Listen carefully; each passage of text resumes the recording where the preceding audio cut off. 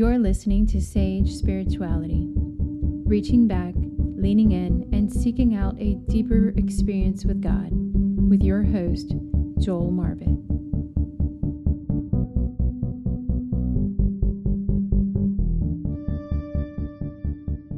Welcome to this edition of Sage Spirituality. I'm your host, Joel Marbett, and we're getting ready to continue our journey through the Gospels as we're walking through the Gospel of Mark. We're halfway through the Gospel of Mark, and we're continuing to reach back in church history. We're continuing to lean into the text as we go deeper in our relationship with the Lord. Now, I want to take a moment before we go into the text, and I want to thank you for making us more and more visible to those around us. We have no budget to advertise. We don't do anything off the charts. We do everything we do very low key, and you continue to make us more and more visible to those around you. I don't know if you're doing it through word of mouth or if you're just sharing it, you're subscribing, whatever you're doing.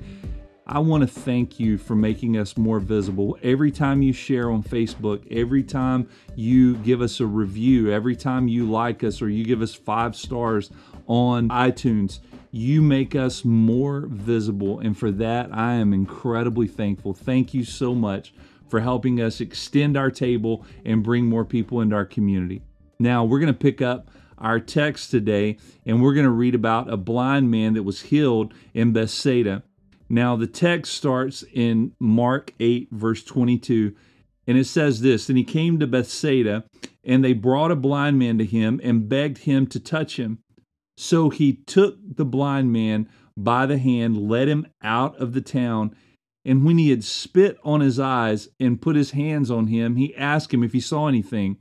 And he looked up and said, 'I see men like trees walking.' Then he put his hands on his eyes again and made him look up. And he was restored and saw everyone clearly.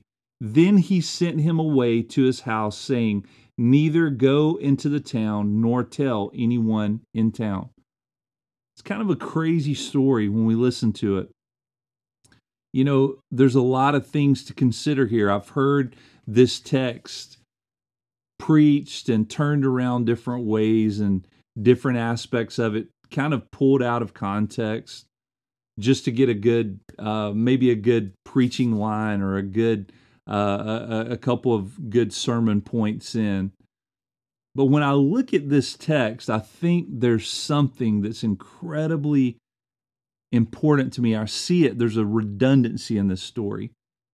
First and foremost, I think about this man that was born blind. I cannot imagine living your life in blindness, especially in a time where there was not sensitivity toward those who had challenges, those who had challenges to overcome. You know, you go to major cities now, you go to a crosswalk. Crosswalks are scheduled for people who are sight impaired, people who are blind. They sound beeps. You go to restaurants, every restaurant you go into, they have a Braille menu. People have come so far in their development just as society has progressed. But think about 2,000 years ago, you're born blind, you're in a place you can't see, and really you have to depend on other people. And when I look at this man's life, I look at his example, it makes me think of something. It makes me think that this man has spent his life following. It's the story of a follower. Realistically, it has an application to all of us because in one way, shape, or form, we're all following. And it makes me think or ask the question to myself first. His friends led him to Jesus. He followed his friends to Jesus. And it makes me ask a question, where are your friends leading you? Every one of us have friends. The Greek philosopher Aristotle, he actually divided friendships into 3 categories. There's friendships of pleasure, friendships of utility, and there's friendships of good.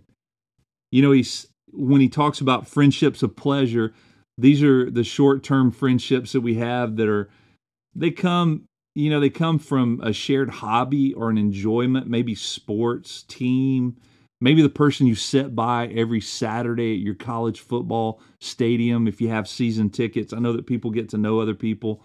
Maybe it's someone that you enjoy. You see them at a certain music club that you go to and you enjoy the same types of music and you see them over and over and over. Or someone you see at the gym. Maybe you go to the gym and they're there at the same time, same hour. And there's kind of like a friendship, but it's just a friendship of pleasure, very superficial. Then there's the friendships of utility. The friendships of utility are the people that come into our life due to benefits. Say people that we work with, friends that we're in business with, maybe even people that we're studying with if we're going to university or going to high school, or maybe just doing research with, someone that we come in contact with. It's utilitarian. But these two types of friendships, I think we can all say they're very passing. It's like you sell those season tickets, or that person sells their season tickets. You really don't see each other anymore. Or possibly you graduate from college and you really never see that person again. I know that's the case in my life. Some of my closest friends throughout my times in Bible college and throughout studying, they were good friends, but they were just there for a season. And Aristotle focuses on that last group. He said they're friends of the good. These are the ultimate friendship, the most important of the three categories he breaks down. These are actually based upon respect and appreciation for each other. You both want each other to grow, not for your own benefit, but really you're not wanting something from them, you're wanting something for them. You're wanting to see them grow because of the love you have for them. Now, Lev Vygotsky, he was a Soviet-era psychologist, very famous, died in the 30s. So he was kind of in his prime during the communist revolution in Russia. And he was a specialist working with children. And he said this one little sentence that carries phenomenal weight. He said, "Through others, we become ourselves." Through others, we become ourselves. Now, Dan Pena would say it this way: show me your friends and I'll show you your future.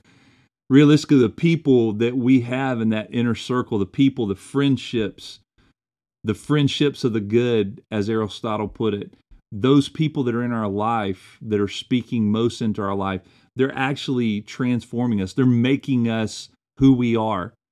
Now, the Bible tells us this, Proverbs 13:20, it says, "He who walks with wise men shall be wise, but a companion of fools shall be destroyed." A companion of fools shall be destroyed. If you're running with fools, if you're running with people that are not pressing you toward a deeper relationship with God, then realistically, those people, no matter how much you love them, they're affecting you adversely. Now, another way that we can look at it is Paul said it this way, just very clearly. 1 Corinthians 15:33, he said, "Do not be deceived. Bad company ruins good morals." Now, I think it's very important there. He doesn't say good morals will change bad company. No, he says bad company will ruin good morals. It's kind of like a stream that goes one direction. I know a lot of times we feel the need to get into the lives of people that we want to see transformed for God. But many times, if we're not careful, those people end up influencing us to go and do things, or to think things, or to perceive things that we never would have if we wouldn't have had their relationship in our life. Now, C.S. Lewis puts it this way. He said, "True friends face in the same direction toward common projects, interests, and goals." Very important in our life to have people that are pressing us and pushing us toward God, toward who God created us to be. People who expect things for us, not of us. They want us to become everything that God created us to be. And I look at this man as an example. His friends had somewhere down the line heard about Jesus, or come in contact with Jesus, or listened to Jesus teach, or saw him do a miracle. And they had faith that if they could simply get this man in Jesus's presence, he would do unbelievable good for him. Yet, it took this man's willingness to be led by his friends.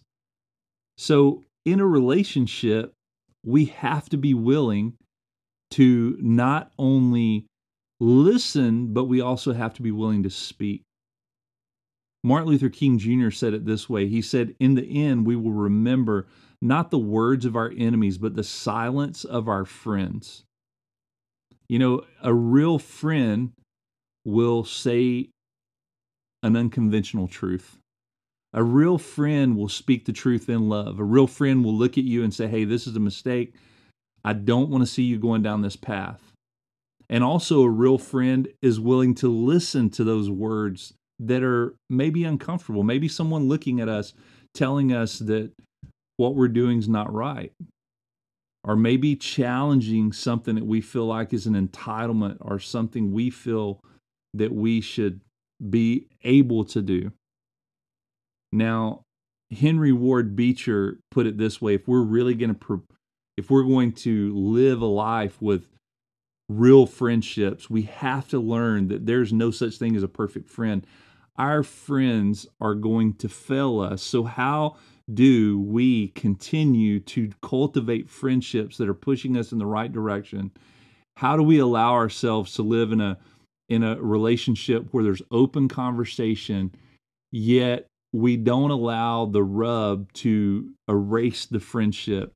And Henry Ward Beecher said it best. He said, "Every man should keep a fair-sized cemetery in which to bury the faults of his friends." Now, what that means is sometimes my friends that are pushing me in the right direction, they may say the right thing at the wrong time. And rather than taking offense, I need to be willing to bury that in that cemetery that I have for my friend's faults. Instead of burying the friendship, I'll bury the fault and I'll keep the friendship. Maybe if the person says something that maybe doesn't sit well with us, or we open up ourselves to a conversation and it rubs us just a little bit the wrong way, we have to be willing to bury that fault so that we can maintain that life-giving friendship. I tell my kids all the time, realistically, my best friends in life are those who challenge me. My best friends in life are those that realistically I don't always agree with, and they have a green light to come into my life and press me on things that maybe no one else feels entitled to press me on. And I'm willing to listen to those, and I'm willing to overlook their faults because their friendship is much more important to me. They're life-giving friendships. Friendships of the good, as Aristotle put it. Now, the second question that I see concerning this blind man is, number one, he was a follower. He was a follower of his friends, as we all are. Show me your friends, I'll show you your future. Show me your friends, and I'll show you the direction your life is headed. But the second aspect of following was the fact that he was willing to follow Jesus. He didn't know Jesus, but he trusted him. And I want to ask you a question today. Where are you allowing Jesus to lead you?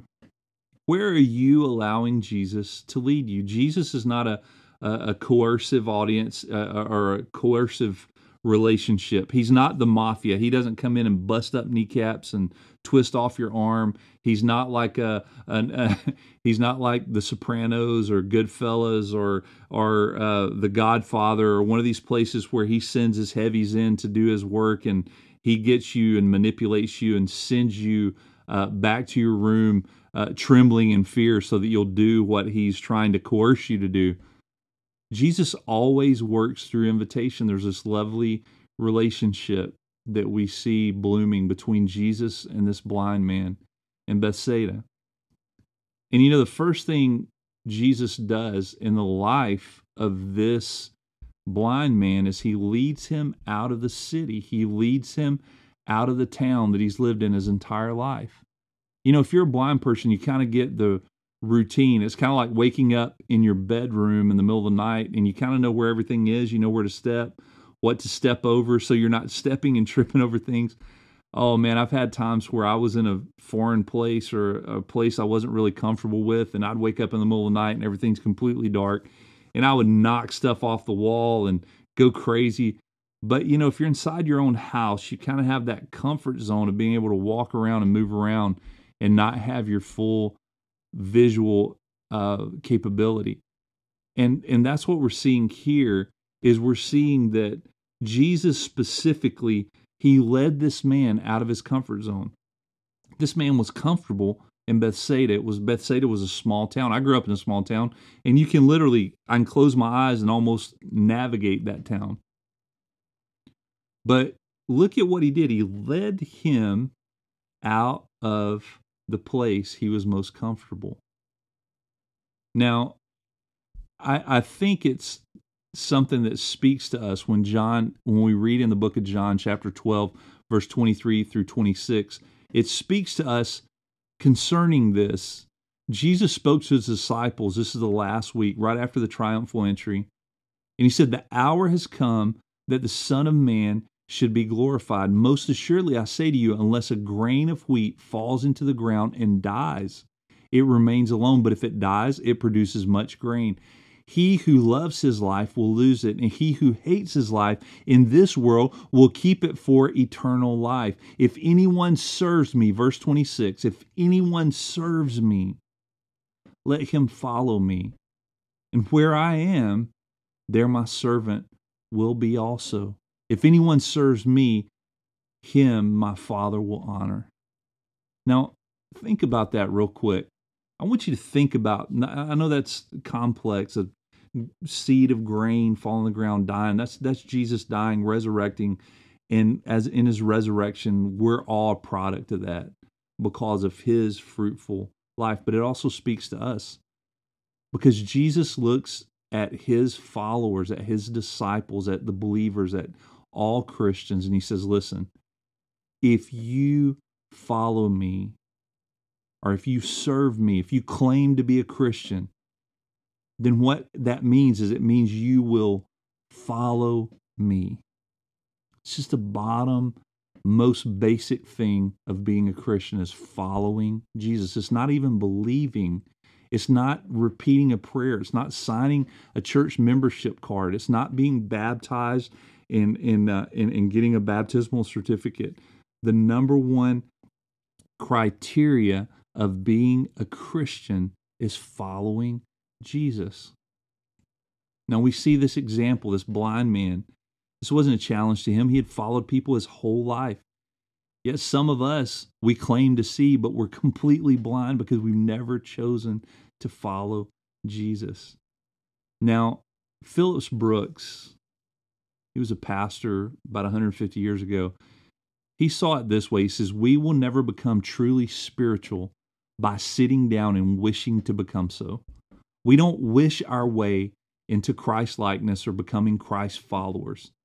You see, Jesus led this man, and when he led him to do something unorthodox and uncomfortable. He spit in his eyes. He did something completely unexpected.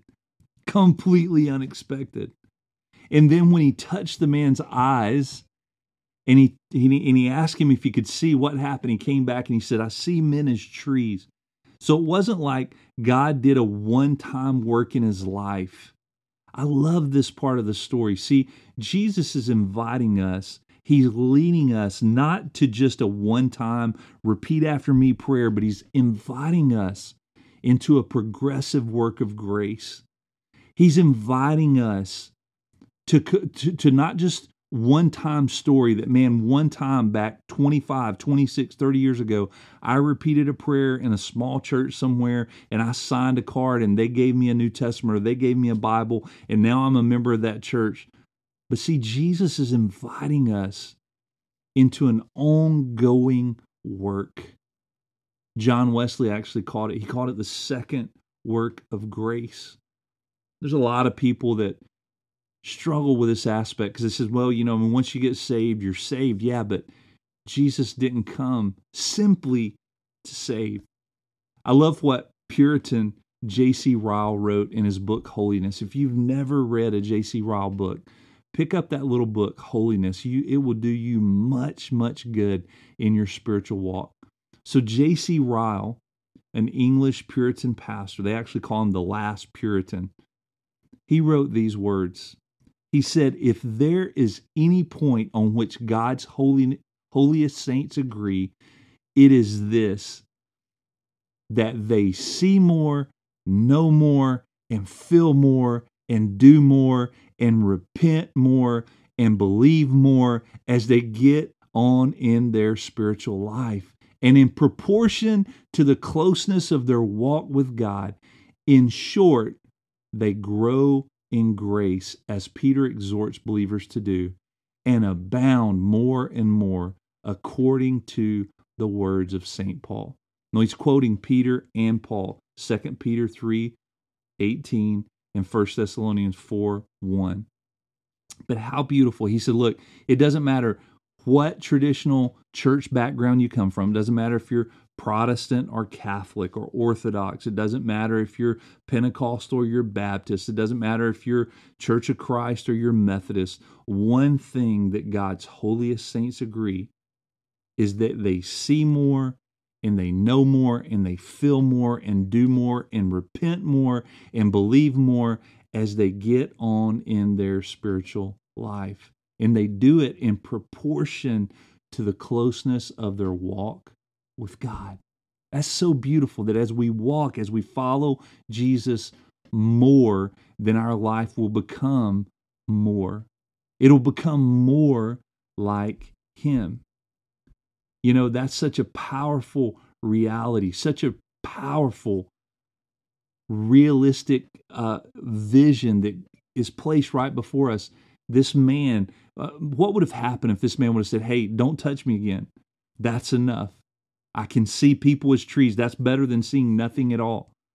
That's like the Christian that says, hey, God, I want you to save me, but I really don't want you to change the way I'm living my life. God wants to do so much more than just give us a get out of hell free card. Another Puritan, John Flavel, he says it this way: did Christ finish His work for us? Then there can be no doubt, but He will also finish His work in us.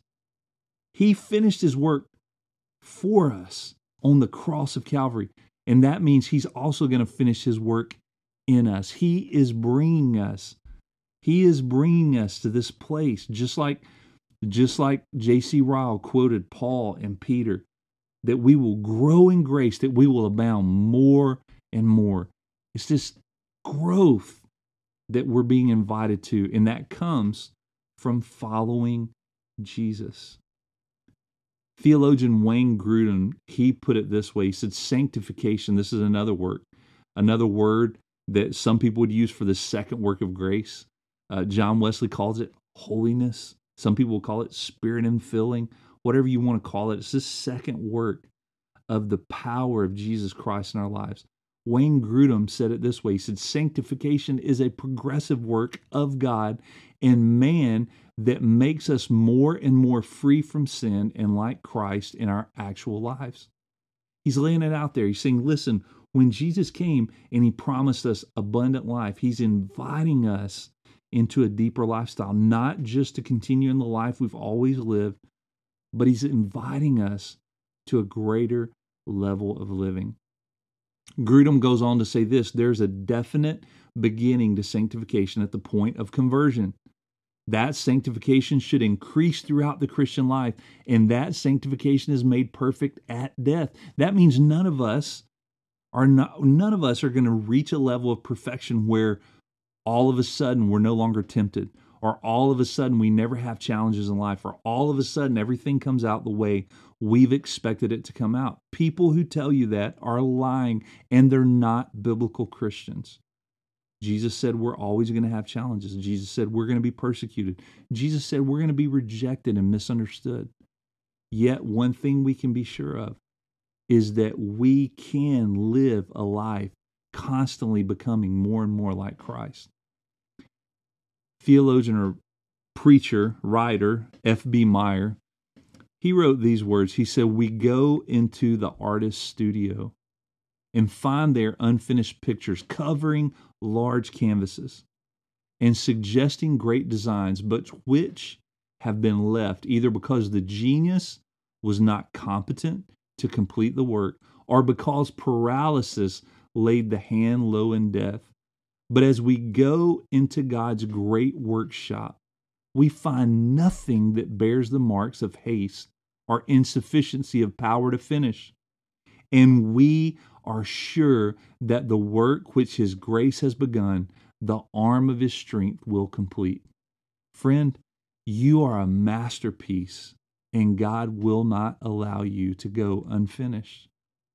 But the only way to allow Him to work His work in you is by making a choice to follow Him.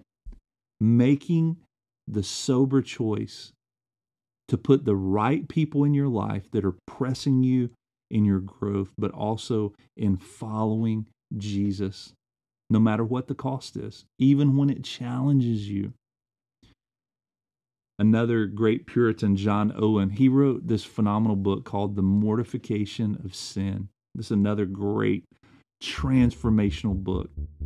I remember when I read that book, I felt like it was one of those books I just underlined almost every paragraph as I was reading it. John Owen says this. He said, "Let not men deceive themselves.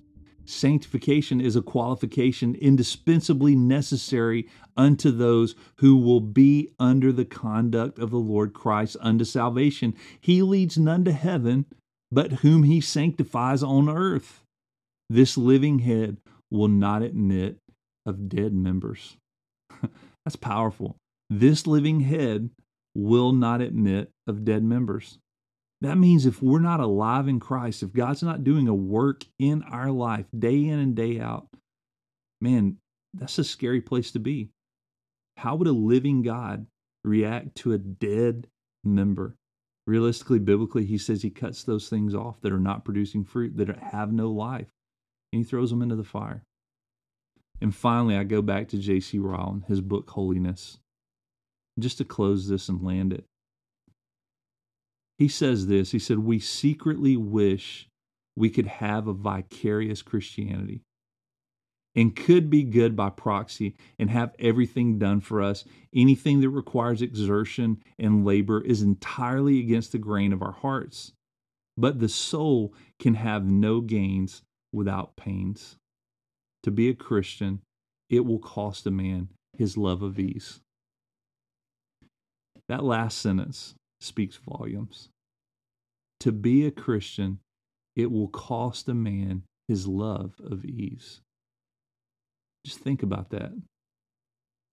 Are you willing to follow Jesus even when it's not easy? Even when it brings pain into your life? Even when He's doing things that are unorthodox? Even when He's leading you out of your comfort zone? Even when He's challenging you with everything you've held comfortable and dear in your life? I can promise you this. If you will continue to follow Him, you will not regret it, but you will have everlasting life. I want to thank you for being a part of our community here at Sage Spirituality. Thank you for being a part of this conversation. I want you to share it. I want you to tag some people in it and allow them to come to the table with us as we reach back and we lean in and go deeper. God bless you, and we're going to continue this journey very, very soon.